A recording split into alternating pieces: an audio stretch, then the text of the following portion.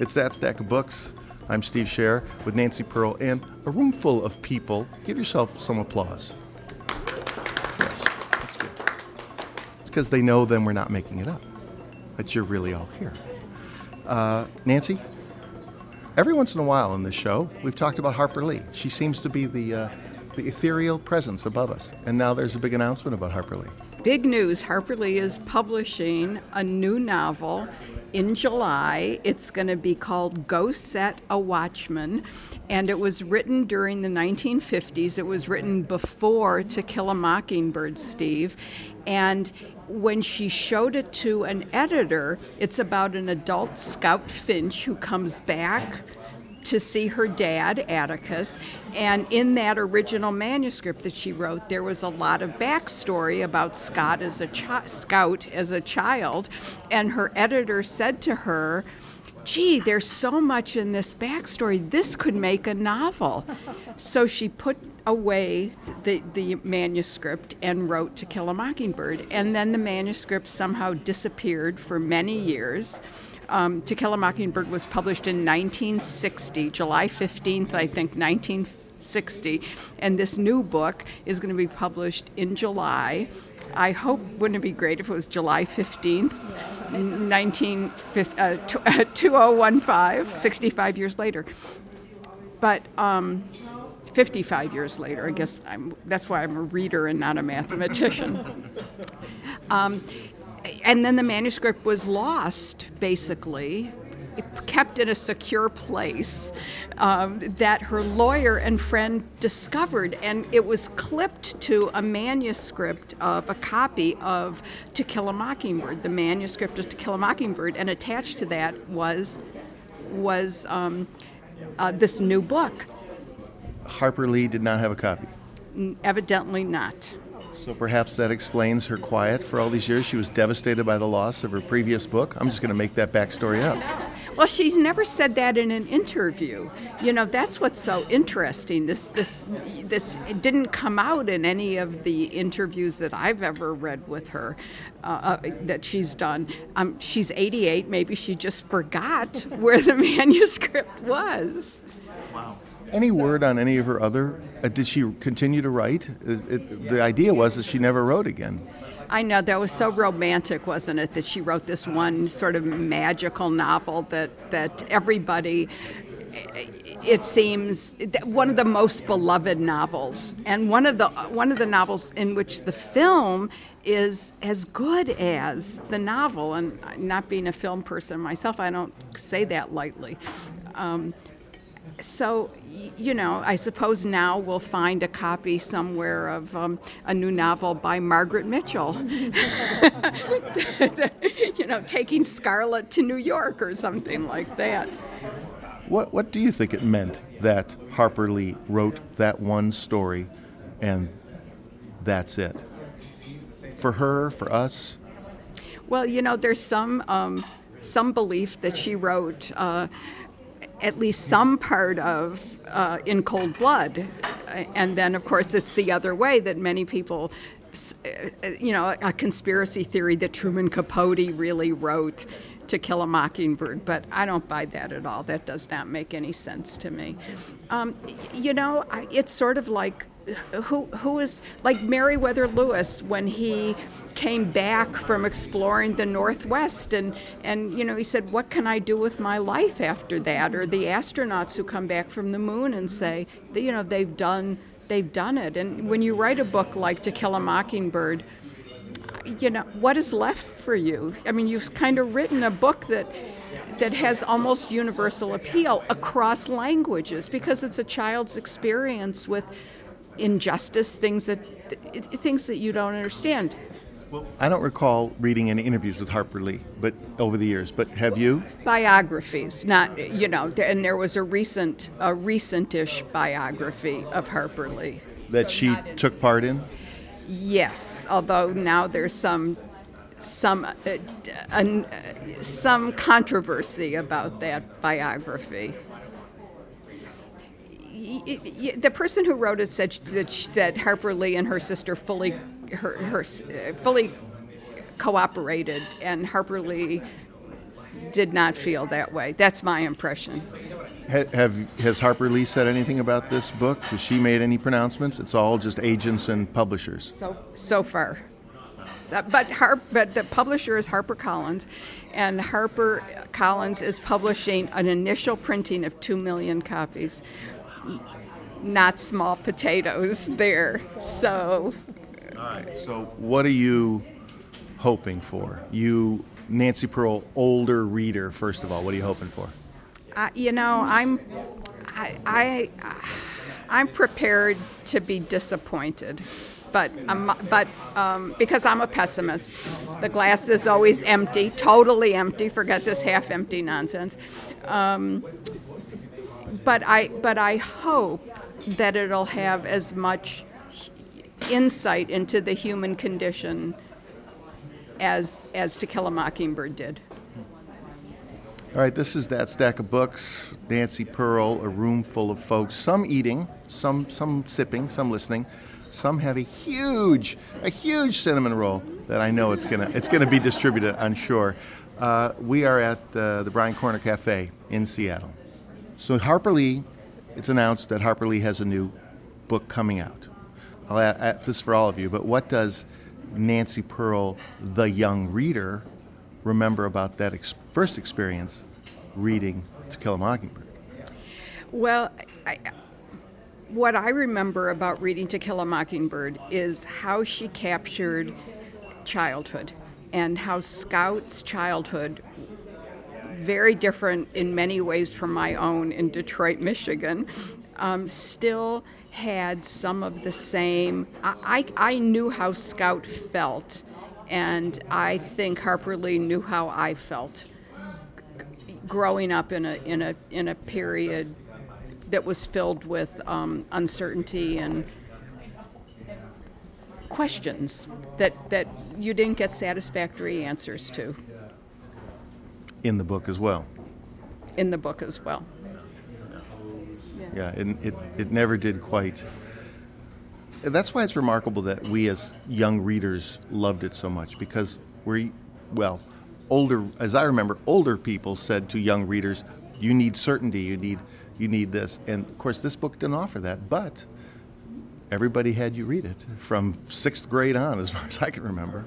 Yeah, and I think the fact that it's lasted, I think it speaks to a number of things. It kind of universal, I think a teenager growing up in Sarajevo could read that book and love it and feel that they understood what Scout was going through and that Harper Lee understood what they were going through. So I think there's that universality. But the other part about it is that no matter what you read for, you could find it in that book. So if you're someone who loves character-driven fiction, there are the characters. You can't forget Atticus. You can't forget Scout. Those are the that's so central. It's a page turner.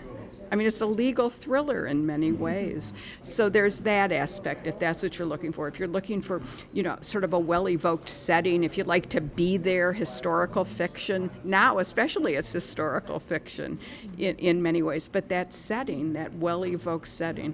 It's interesting to think about as a legal thriller, because that wasn't the dominant sort of kind of books that came out at the time, except for, I guess, Earl Stanley Gardner. Well, also Anatomy of a Murder came out about that same time, I think, maybe even a little bit earlier. Those are the only two I could think of. Wow, taking me back to my theory that I always talk to Robert Horton about, which is how an actor's roles infuse our understanding of the different properties, because Anatomy of the Murder also had Gregory Peck, right? And so did To Kill a Mockingbird. And they were both probably spoke to each other in our zeitgeist. So I want to ask you folks about your own memories of reading To Kill a Mockingbird, and if you want to weigh in on what you hope to or don't hope for from this new book. What's it called again? Go Set a Watchman. Go Set a Watch. Yeah, I will edit that out. So what's the name of this book again? Go Set a Watchman. So I'm going to ask you guys a favor, because I will not, even though I have it written down, I'll do a bad job. Will you say, my name is, or I'm and then say your name, and then weigh in, just because it's easier for me to edit that way. And Ronique, I'm starting with you because you're at the far end of the table. Did you read To Kill a Mockingbird? I did read To Kill a Mockingbird, yeah. I actually don't remember reading it as a young person, but I read it probably 5 or 6 years ago and absolutely loved it. I mean, it's one of those books that sticks with you and you just don't forget it. The characters are amazing. And I actually saw the movie too, and I agree with Nancy. The movie was amazing as well. Do you remember why you picked it up? I think I picked it up because I didn't remember reading it as a young person, and I know a lot of young people read it in school, and I thought, since I don't remember reading this and it was such a powerful book, I need to read it. Huh. Yeah, you better do that Hi, for me. I'm Leslie, and I'm sure that I read To Kill a Mockingbird when I was probably 13 or 14 years old and identified with it greatly. We lived in a little tiny village in Ohio, but I think what I was entranced with was the descriptions of life in the South and the characters that were so different from the characters that I knew in my everyday life. And just the idea that there could be this person who was such a recluse that people formed their own prejudices about him. It was just, to me, really, really fascinating to see how this young girl was the only one who was able to actually make the connection and understand who that strange person was. Leslie, did you grow up in the South? No. Yeah. I didn't grow up in the South, and that's why it was so fascinating. You could almost smell what the leaves were, and listen to the strange sounds. Leslie, have you reread that book recently? No, but I'm going to. But look at how much you remember of it. Oh, there was so much atmosphere in that book. Yeah. And I lived, out in the country and spent a lot of time in the woods and by the pond, and all that atmosphere I could really relate to it. Did anybody grow up in the South, or are we all mid or Northwesterners? I wonder why it resonated so much, even so, because you can smell the kudzu vine if the kudzu vine smells. So I'm Tom, and I think I had a similar experience. I saw the movie first, and as a very young person, relatively young person, and I don't remember too much about it, but then I read the book as an adult, and I had totally forgotten, if I ever realized, the whole business about Boo Ridley and his reclusiveness. And I really related to this story being my small town and my neighborhood that I grew up in, and wondering who all the different adults were in my neighborhood. There were people that you knew well, and there were others that you didn't know well at all, and you heard stories about them, and you wondered who they were, and as a child, you really didn't know who they were. And I think that's a fascinating piece of the story that often isn't talked about. People get into the whole issue of the crime and the killing and the trial and the racism and the Southern thing, and they forget about the reclusive Boo Ridley story, which is a very important part of the book. Yeah, I mean, we did all have those people in our neighborhoods in one form or another, didn't we? People who were sort of behind the door, or you see them coming in, and we were little kids, and they were witches and goblins and the like. I have an historical question, and I have my historian next to me. So, Robin Lindley, talking about when this book came out and the America of when this book came out, do you remember reading it as a little kid? Have you ever looked back at it in terms of its historical context? Yeah, I think I saw the movie first before I read the book, but I was thinking it came out in 1960. This is the beginning of the sit-ins. The Montgomery bus boycott was in 55, 56, and in 1960, at the beginning of the sit-ins, last week you had the acquittal or the exoneration of 9 men who were found guilty and served hard labor. because of those sit-ins. And I was thinking about how brave this book was to come from this Southern woman at a time when segregation is still legal. And she's, I think it was set in the 30s, though, wasn't it? But still, it was. She really depicts the brutality of and the racism of the Deep South at that time, and how Atticus Finch is standing up against this social system at great risk to his life, and his kids are involved in that too. And it's a cliche, but I still read these interviews with young lawyers and stuff, and what influenced them. And To Kill a Mockingbird comes up again and again as an inspiration. Was it popular right away when it came out? Did it jump to the top of the charts? Well, it won the Pulitzer Prize in 1961. So, yeah, it was certainly critically recognized. It's hard. That would be a very interesting question to look back at. I didn't check that. If I thought of that, we could have checked to see how many copies it sold the first year it came out. Well, what's interesting to think about is that the culture changes through surprising ways, right? And things that we don't always notice. And it'd be interesting to know how that book in 1960 affected the people in 1964, 5, and 6 who decided to be freedom riders and to go down to the South. I'm Jennifer, and Jennifer Lee Collins Fredericks, and not a coincidence, it was after Harper Lee. Because that's how much that book meant to my father. I was born in 1965, and my father, his very tiny claim to fame is that he knew Annie Laurie, her agent, I guess, and so he had met Harper Lee one time. And but so that book was always on the bookshelf. I read it independently at 9, so I was the exact same age as the protagonist. And why I was saying I don't think that it was. I don't know if it achieved as much. Now it's part of the reading list, everybody's saying, and all the, it wasn't so then, I know, at least in New Jersey, New York, because I remember I brought it in, it was my, independent reading, and I remember the teacher saying to me, "Do your parents know you're reading this book?" And he wasn't saying it I think he recognized that there's adult topics in there. And I said, "Yeah, it's their book, But I recognize, obviously, that I wasn't getting all the layers at 9. But at 9, I read it so many times that I can tell you every sensation, everybody's talking how atmospheric. It absolutely was central to my belief system and created everything that I care about today.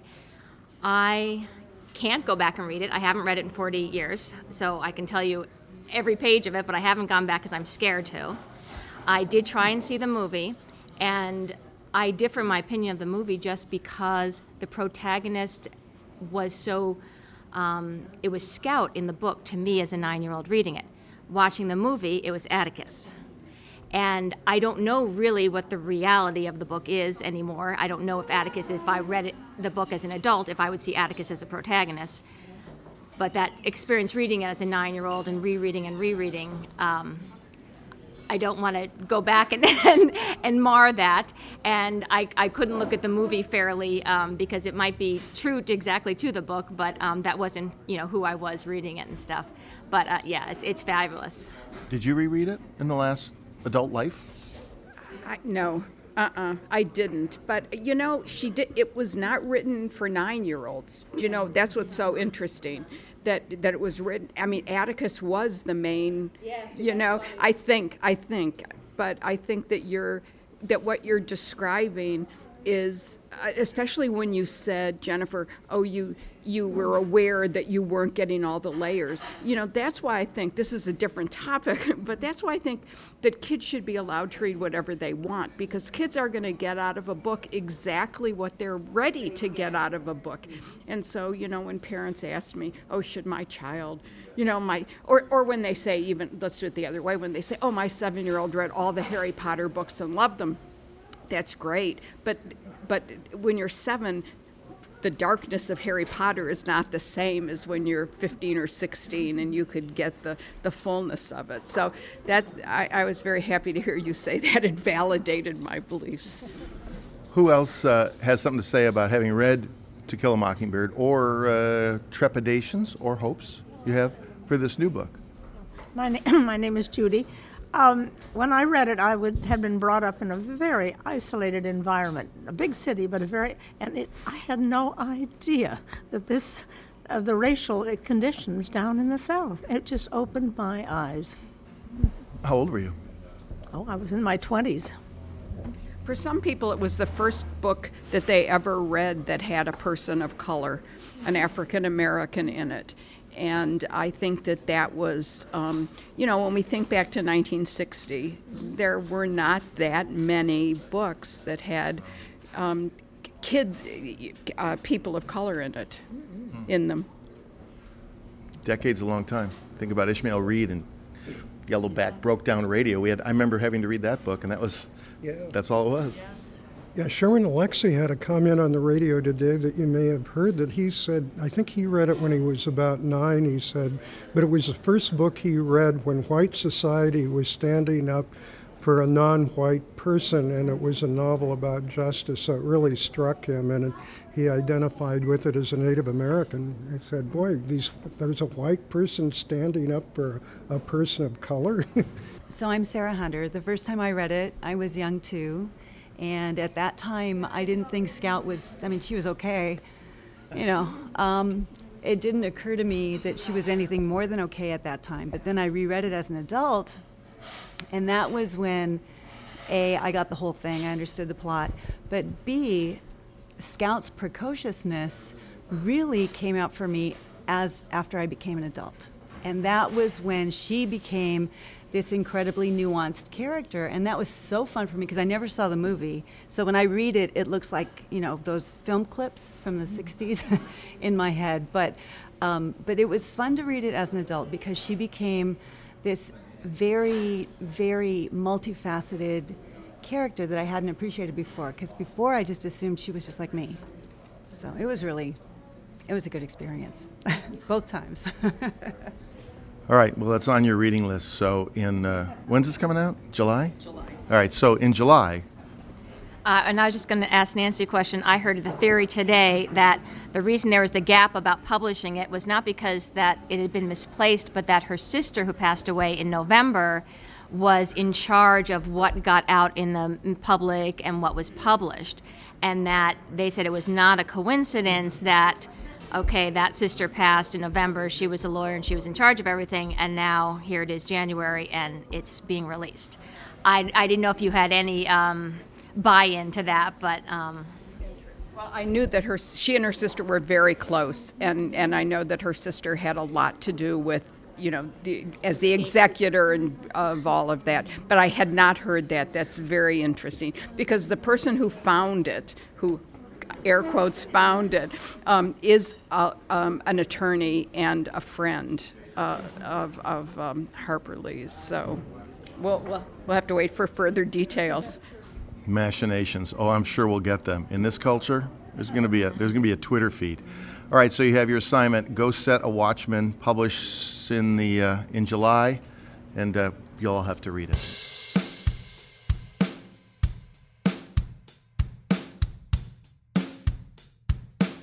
It's That Stack of Books. I'm Steve Scher. John Vaillant's novel, The Jaguar's Children, takes place just across the Mexican border in Arizona, where a group of migrants are stranded in a tanker truck, a water tanker truck, and they've been abandoned. And one guy, Hector, is trying to figure out a way out by using his phone. John, thanks for meeting me in the library, by the way. What a beautiful space to be in. Now, can I ask you the snarky question before? A little magical realism in this book.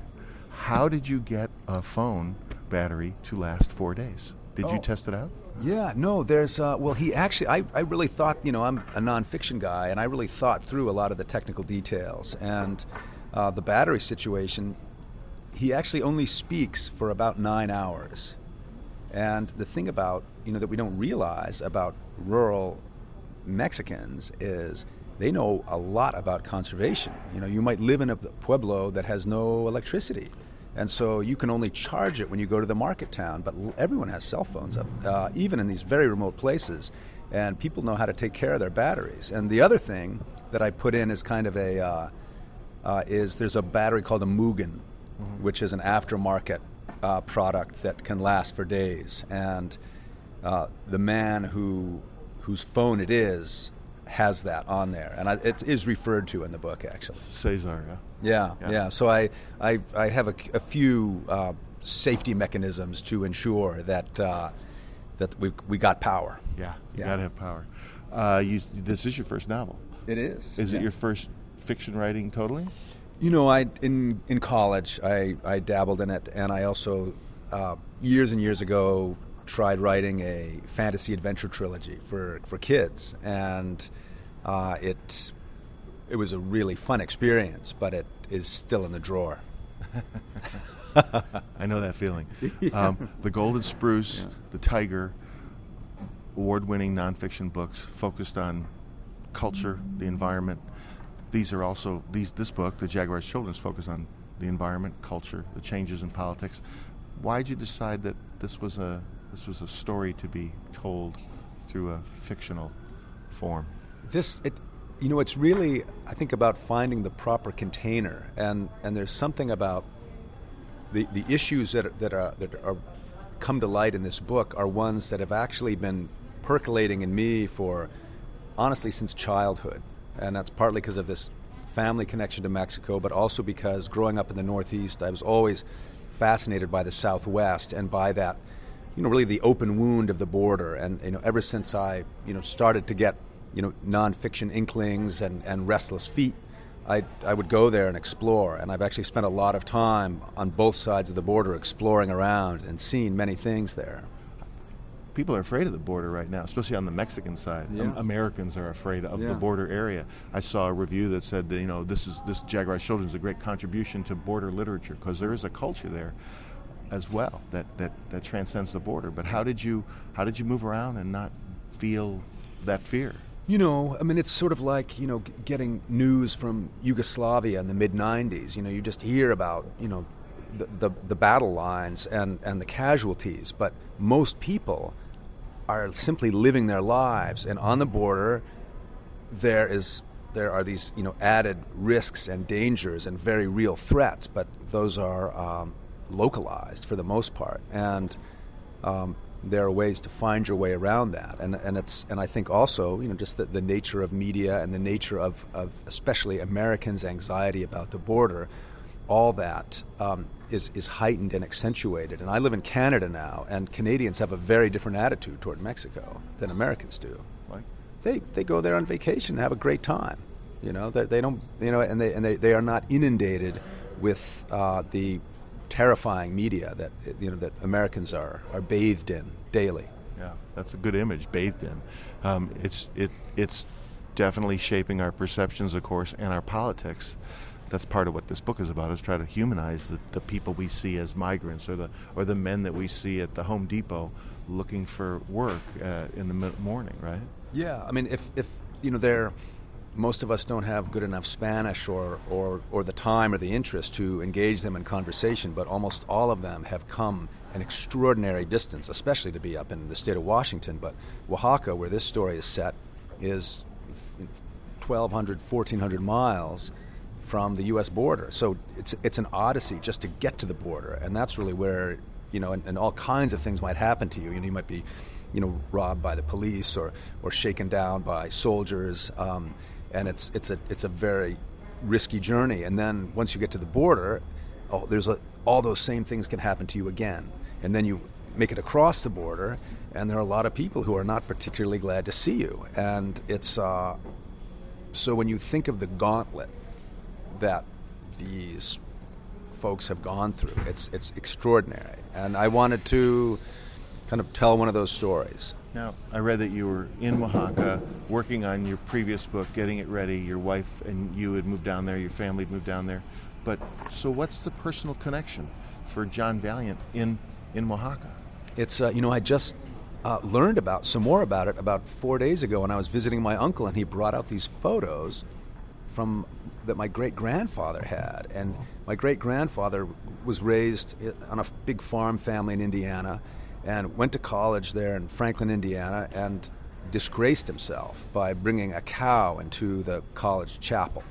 And I think it was, a kind of adolescent way of expressing his frustration with being in Franklin, Indiana. Anyway, he was essentially banished from the town. It was a full-on disgrace, and his aunt gave him some money. This was around 1898-99, and said, go and make something of yourself. And she did not mean go to Muncie, Indiana, or Chicago and make something of yourself. Get out of here. And he went to Oaxaca. And I've seen photographs just from a few days ago of where he worked on this plantation down in the southern part of the state, right near Guatemala. And he then went up to Mexico City. This was right during the Revolution, founded a very profitable bank. That's where my grandmother was born. She was educated in the northeast of the U.S., but she met my grandfather, who was studying archaeology at Harvard in the 20s, down in Mexico City, at my great-grandfather's house. They fell in love. My grandfather went on, this is my grandmother's husband, went on to write what was, for 2 generations, the definitive history of the Aztec nation. A very heavy book, and he did incredible work. And, there are these other bizarre family connections, like even the title of the Jaguar's Children, which is borrowed from a pre-Columbian ceramics exhibition from the mid-1960s. I finally got a copy of that book and looked at it, and whose name is in there all through it but my grandfather's, and he happened to be very interested in this notion of the were-jaguar, as in werewolf, these human jaguar transformations that took place in Olmec art, and Olmec is kind of the mother culture of a lot of these Central American cultures.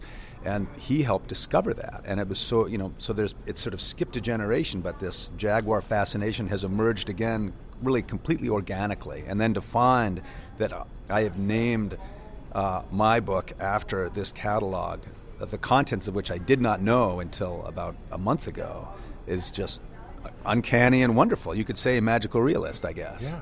That is magical, especially considering that the issues you're dealing with, issues of agriculture, issues of NAFTA, issues of acceptance, resonate across the border. Yeah, and they really, they weren't necessarily issues in my grandfather's time. He was kind of looking from a different angle, but and these issues that are shaping and influencing Oaxacan culture in ways that we don't really feel, To understand that, in Oaxaca, this is where corn comes from. This is where over 7,000 years, 8,000 years, it was developed into what we recognize as corn today. And, the birthplace of what is now the most valuable crop in the world. And the combination of NAFTA and the introduction of GMOs has threatened not only that lifestyle, but the integrity of that crop. And of that product, and also of the culture. And there's a saying down there, without corn, there is no country. And, corn is to, many rural Oaxaqueños what the salmon and the cedar are to peoples of the Northwest Coast. It's just part of your identity. It's not this thing that's outside you. Well, you have a Hector's grandfather talking about a hollowed out a shell of a place, and a worm eating it away from the inside. Is that what Oaxaca feels like? In places, this idea of mass emigration, and it didn't always used to be this way, because it used to be, 1 in 3 Oaxaqueños statistically heads up to the States at some point to work. What used to happen is, until maybe until Clinton sort of got tough on the border, is you could go up there, you'd do your 3 months following the harvest, you'd come back down, you'd bring the money with you, you'd reconnect with your children, with your wife, with your culture, you'd be back in time for your village fiesta, and you'd be integrated back into it. Now, it's so dangerous and difficult to get across that many people, once they get across, if they survive the journey, don't come back because it's so hard to get back. So they're still sending money through Western Union, but they are broken off from the family. And that has done, enormous damage to the social fabric, because, a lot of these pueblos run like New England villages. Everybody volunteers for positions, but if the guy who was going to be a good mayor is in Tacoma, who's going to be the mayor? Maybe his wife will be. Maybe she'll be a great mayor. But there is this. You do see this hollowing out of the adult core. And how's that affecting the young people coming up? Their role models and their opportunities. Well, I mean, it's hard to generalize, but the grandparents generally remain behind. The little kids remain behind. So there is still connection there, but imagine having your dad gone for 6 months or 6 years. It's expensive, at the emotional level and at the cultural level, and so that is a current and ongoing issue for people living down there. And one thing that might be helpful to realize is that there are 16 different indigenous languages spoken in Oaxaca, and among them 100 dialects. It's an extraordinarily rich and complex place, and these languages are spoken. These are not dying languages like they are in the Northwest. These are languages spoken by every generation, and you can still find, especially elders, grandparents, who never even bothered to learn Spanish despite 500 years of conquest. So there's still a lot of cultural integrity in there and down there, and there's tremendous strength in that, between the language and the culture and the connection to the land. That forms a cultural tripod. It's very hard to shake. When you wrote The Jaguar's Children, John Vaillant, you had to create Hector, who is he's a college dropout, but he's educated and he has his own desires. That's why he's heading north. And Cesar, his friend, who's a geneticist, and there's an important subplot about corn and corn genetics and GMOs. What, if anything, gave you some trepidation about creating, Mexican characters? Yeah. I would not have done it if I hadn't been invited to do it. And what I mean by that is, I saw these issues, playing out, and I was looking for a nonfiction hook. Even though I was frankly exhausted from writing The Tiger for the past 3 years and just wanted a break. But what happened in January of 2010, I was sitting at my desk in Oaxaca, and I'd seen a lot at that point, been down there for 5 months, and this voice came into my head and said, "I'm sorry to bother you, but I need some assistance." And, I really identify strongly as a journalist and as a non-fictioneer. And, I take dictation from people I interview, just like you do, and I look at records and transcripts of things, but I don't usually get missives from the ether. And here it was, and so it was weird enough that I wrote it down. I was at my computer, and then became quickly apparent that this was a young man. He was from Oaxaca. He was trapped inside a water truck, of which I'd seen many driving around Oaxaca, and he was in deep distress.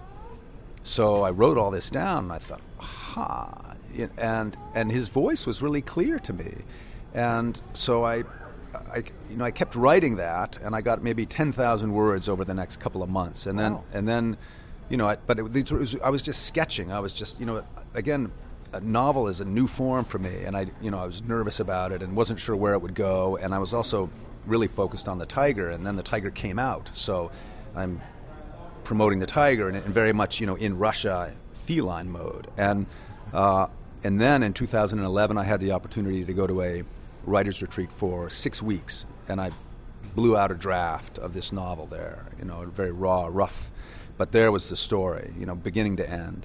And then, we've been refining it since, and working on Hector's voice and Caesar's voice and his grandfather's voice, and because the nonfiction training has come in really handy, because one of the things it does is it creates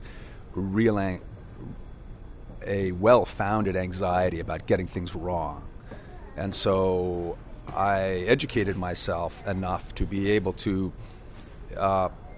speak about the things that these characters are speaking about. And then I ran it by Mexicans, and I also ran the manuscript by people who know Oaxaca very, very well, and just said, look, where are the false notes? Where am I getting it wrong? And is this, patronizing or a caricature? And they, all those parts are gone now. And there were some. A few. I mean, I got to say, one thing I've learned from writing nonfiction and interviewing a lot of people, like you, I have good ears. I know when it sounds false or flat or contrived. And so I really tried to, what did I hear down there? What was the tone? What was the mood? What was the emotion? What are the anxieties? What are the real issues? And in that sense, let that experience guide me through these characters. And it really is, and that's where fiction's different. It's a collaborative process. The characters are telling you what's important to them. And I can't really... It's almost like a guided hallucination. It's a very different space to inhabit as a writer. Was it fun? Oh, you can drink that coffee. Yeah, that's the beauty of editing. Yeah. Is the noise of that I'll make it work. Going to be? It'll be here, but I'll make it work. It's the nonfiction adventure is the physical adventure of going to some place you've never been and then having people say things to you that you just can't believe anyone would say, or discovering things about their lives that are extraordinary. And likewise with fiction, you start work at 7 or 8 in the morning and you'll end up in a place at noon or at 4 in the afternoon that you have done things, seen things, and heard things that just were not in your mind when you started. And it's that part is thrilling. And especially when you're writing, I'm not writing about middle-class America. That's everyone says, write what you know. And there's a wonderful writer named Jonathan Dee, and he said to a colleague of mine, don't write what you know, write what you want to know. And that's the drive for me, is that deep, motivating curiosity. And that goes with fiction and nonfiction. That's what you've learned. They're very complementary in that way. That's the same impulses, and that deep satisfaction in achieving, a successful verisimilitude. It really does sound like that. And I got to say, I was interviewed by a Mexican journalist from New York about this book, and he said, I saw the book and then I saw the face of the person writing it, and he said, I was rather concerned. And then he said, after the interview and after having read the book, he said, between you and me, for a white guy, you really understand the Mexican psyche. And it's because I paid attention. It's not because I, am terribly intuitive or anything, but I was down there and I really listened and watched and perceived, and that's what good journalists do. And that's, it's a kind of exercise in a kind of enlightened empathy, a conscious empathy, I think. That's our job. You have this language that I really enjoy. Do you remember this part right here? Do you remember? Glasses. Just I don't know if you want to read a little bit or not. Sure. I just if you could set it up, but I also just like this little story. You can go to the end of the paragraph, the next page. Oh yeah. So Abuelo, grandfather, is this character who's very, very important for Hector, and one reason he tells so many stories in this book is because he is trapped and potentially about to die, and how he's not able to physically remove himself from this tank, but mentally, narratively, he can. There's an amazing book by Leslie Marmon Silko called Ceremony, and in it there's this quote that has been ringing in my ears since 1982, and that is, I'll tell you something about stories. They're not just entertainment. Don't be fooled. They're all we have, you see, all we have to fight off illness and death. And I don't know why that has always resonated for me, but this book is an exploration of that idea. And so he tells stories about his grandfather, and he recounts stories that his grandfather told him. And his grandfather came of age during the Mexican Revolution as a young man, and he really lived in the old Mexico, and there were duels, and there was incredible racism and oppression, which continues today, but this was in a different form. And so his grandfather is a guy who's also very skeptical of the Catholic Church and is much more tied into the Zapotec animism, and the jaguar is a much more meaningful figure, meaningful deity to him than Jesus or Mary are, even though he is married to a devout Christian. So here he's describing this story about a fight he got into in the market, and this is around 1928. Unia, he says in Zapotec. In this time, I have no wife or child, and I'm short, but not as short as now. It is the market in Tlacolula, Sunday, and it must be April or May because it is hotter than hell, and I'm going there to sell some turkeys. You will see why I remember this, and also the terrible music. Well, I had a late start that morning. He smiled and took a drink from his thumb. Already, I was walking many hours in the heat from the village with a headache and my burro and the turkeys in the baskets, one on each side, and I heard the music even before I came into the Zocalo. This music, if you must call it that, is caused by an accordion. And when I get to the Zocalo, I look for it because I'm wondering to myself, who can be making such sounds? It is like an animal doing this. Unia, you know the cantina opposite the church. Sitting by the wall there is an Indio I don't recognize. He is the one with the accordion, and he is playing La Adelita over and over, so out of tune it is like he's torturing her. Maybe the accordion is broken, or probably he is drunk. And now that I am close, I can hear also that this cabron is trying to sing.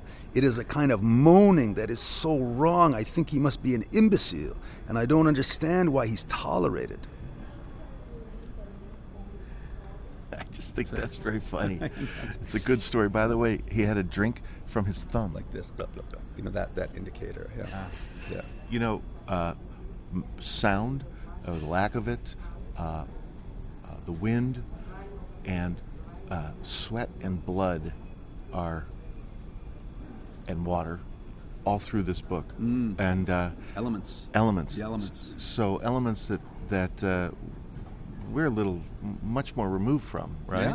Yeah, we're in this beautiful air-conditioned space, and Mexico, rural Mexico, is nothing if not earthy, and people butcher animals, and there's meat hanging up everywhere, and the smells of life and death are close and present all the time. Yeah, I think it's Hector says towards the end, why can't we be the United States of Mexico? Of Mexico. Yeah. Is that possible? It's happening. It's happening right now. There are counties in Washington that are 40% Mexican, and there are many counties like that along the border. And if you look at the historic boundaries of Mexico, which reach way up, all the way to Colorado, there are a lot of Latinos living there. And when you look at the contributions that Latin America has made to our society, to our culture at every level, it would be so interesting to remove all that color, nuance, texture, and history for a moment, and we would look like, we might look like Canada or Norway. I don't think it's hard to fully realize and assess the debt, and it's deep and profound, and it's only going to increase. It's really just a matter of time, and I don't say that in a fatalistic way, but I, as a kind of somewhat objective student of migration and what our natural impulse is, I think it's ongoing and will become more deeply blended as we go. Yeah, but you're speaking right to the fears of those guys that line up on the border in Arizona, or the senators and congressmen who refuse to pass an immigration law. I mean, you are speaking right to their fears. They have their fingers in a dike, but they don't see the contributions. And the thing is, it's very. I don't either want to romanticize it. There are enormous problems that come along with that. But when you look at the criminal element, there is a blindness to the American contribution to that criminal element, both in terms of the market for drugs and the 250,000 weapons that are annually smuggled into Mexico from the United States. So we are, in that sense, manufacturing our own problems and exporting them. And so it's no one said it would be simple or easy, but this momentum that is centuries old, arguably millennia old, is going to outlast any term in Congress, that's for sure. lot of this book, well, there are one of the themes in this book is NAFTA, the North American Free Trade Agreement, which, so now as the nonfiction writer, you're looking at it and saying it's done terrible damage, and Mexicans are saying it, and Americans saying it's done terrible damage to the core of Mexico's economy, the agricultural core. So, I mean, our pressure to the south is transforming Mexico in fundamental ways too. Yeah, it absolutely is, and there are people who have benefited from that, but who is not benefiting from it are the campesinos, the rural farmers. And if the United States has been allowed to dump literally millions of tons of rock-bottom priced corn into the Mexican market, undermining people who are growing the real stuff, and that is devastating if all you know how to do is grow corn. And so that's another reason there's so much migration, to the U.S. And even though it's at an all-time low now, you could argue, the damage is done. And so what there is in Mexico, in Oaxaca in particular, Oaxaca is kind of a holdout, as is Chiapas, of traditional Mexican culture and values. And there are people down there who are literally fighting for their lives and livelihoods, trying to protect the integrity of the corn, the integrity of the land. And there's a lot of pressure from within Mexico to privatize these community-held lands. And most of Mexico, in a sense, has been privatized. And one of the last bastions of that communal resistance are in these rural areas in Oaxaca and Chiapas. And I think there's a lesson to be learned from them, because they understand what's really valuable. To have control over your water, to have control over your soil, to have control over the seeds that you plant, harvest, save, and replant. That's true independence. That's true freedom. And that is being undermined now by big agricultural companies who are wanting to, use our seed. And then there's this notion that I didn't know about until I got to know Cesar and started researching it. There are these seeds that are called V-Gerts, or suicide seeds, which have ribosome inhibitor proteins implanted into the DNA such that when you try to plant this seed again, it will self-destruct. And think about it. These are civilizations that built pyramids, that mapped the stars, that understood the concept of zero and developed their own alphabets, and they did it on the back of corn. And imagine what that means to suddenly be indebted to a foreigner, beholden to a foreigner for a viable seed. It's anathema, and it's morally wrong.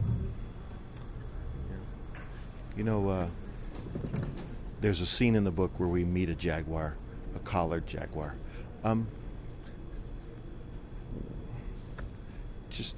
Where is the jaguar today in this story and in Mexico? Honestly, I think the jaguar is in much better condition than the tiger is. It doesn't have there isn't the Asian market for it that there is for tigers.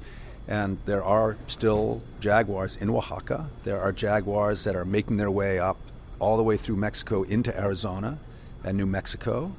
These are generally transient males, but they are surviving the trip. They're finding things to eat, and it's still a part of their world and also ours. And it's almost like an emissary. These are jungle creatures, and you can see them in the desert in Arizona, and there aren't very many of them, but they used to spread much further, I think, over to Louisiana and up to Kansas. But and the jaguar for peoples of Central America is a totemic being, a kind of a grandparent, much as the eagle, the orca, the bear might be for peoples of the Northwest Coast. And so it's a relative. The tanker truck, the water tanker, Agua, and it's got graffiti on it, a J at the beginning and an R at the end, Jaguar, Agua. So there's the connection of water, also a totemic element. Was that serendipity? That notion of the Jaguar-Agua connection, that hit me early on in my arrival to Oaxaca. One reason, because there's a lot of graffiti now around Oaxaca because of the terrible political strife they've suffered in the past couple of years. But also, you know, I'm a word guy, so I'm just looking at the word agua, you know, which is the word for water, and then look at the word jaguar, and it's, you know, very clear that one fits inside the other. And I was, well, you know, has anybody done anything with that? You know, is there an etymological origin for that? And I couldn't find one, but it was so fascinating and compelling to me, especially in the context of Oaxaca, that, you know, I had to explore it. Yeah. So tell me something. Did you answer their call? Because it is the very first few words. Hello, I'm sorry to bother you, but I need your assistance. Yeah. So at the end of this novel, how'd you do? I said or put down everything that Hector and Caesar and his abuelo and his mother said to me. So I spent 3 years listening and exploring those voices, those stories, those histories. And I feel very proud and satisfied with this book. You know, as a first attempt at fiction, as an attempt to be a conduit for another civilization and a series of very, very pressing current events that affect everyone in the Americas. Thank you. I feel like I faced it as bravely and honestly as I could. John Valiant's book is The Jaguar's Children, a novel. We're at the Seattle Public Library talking about it. Thank you, John. Oh, it's such a pleasure to talk about it with you.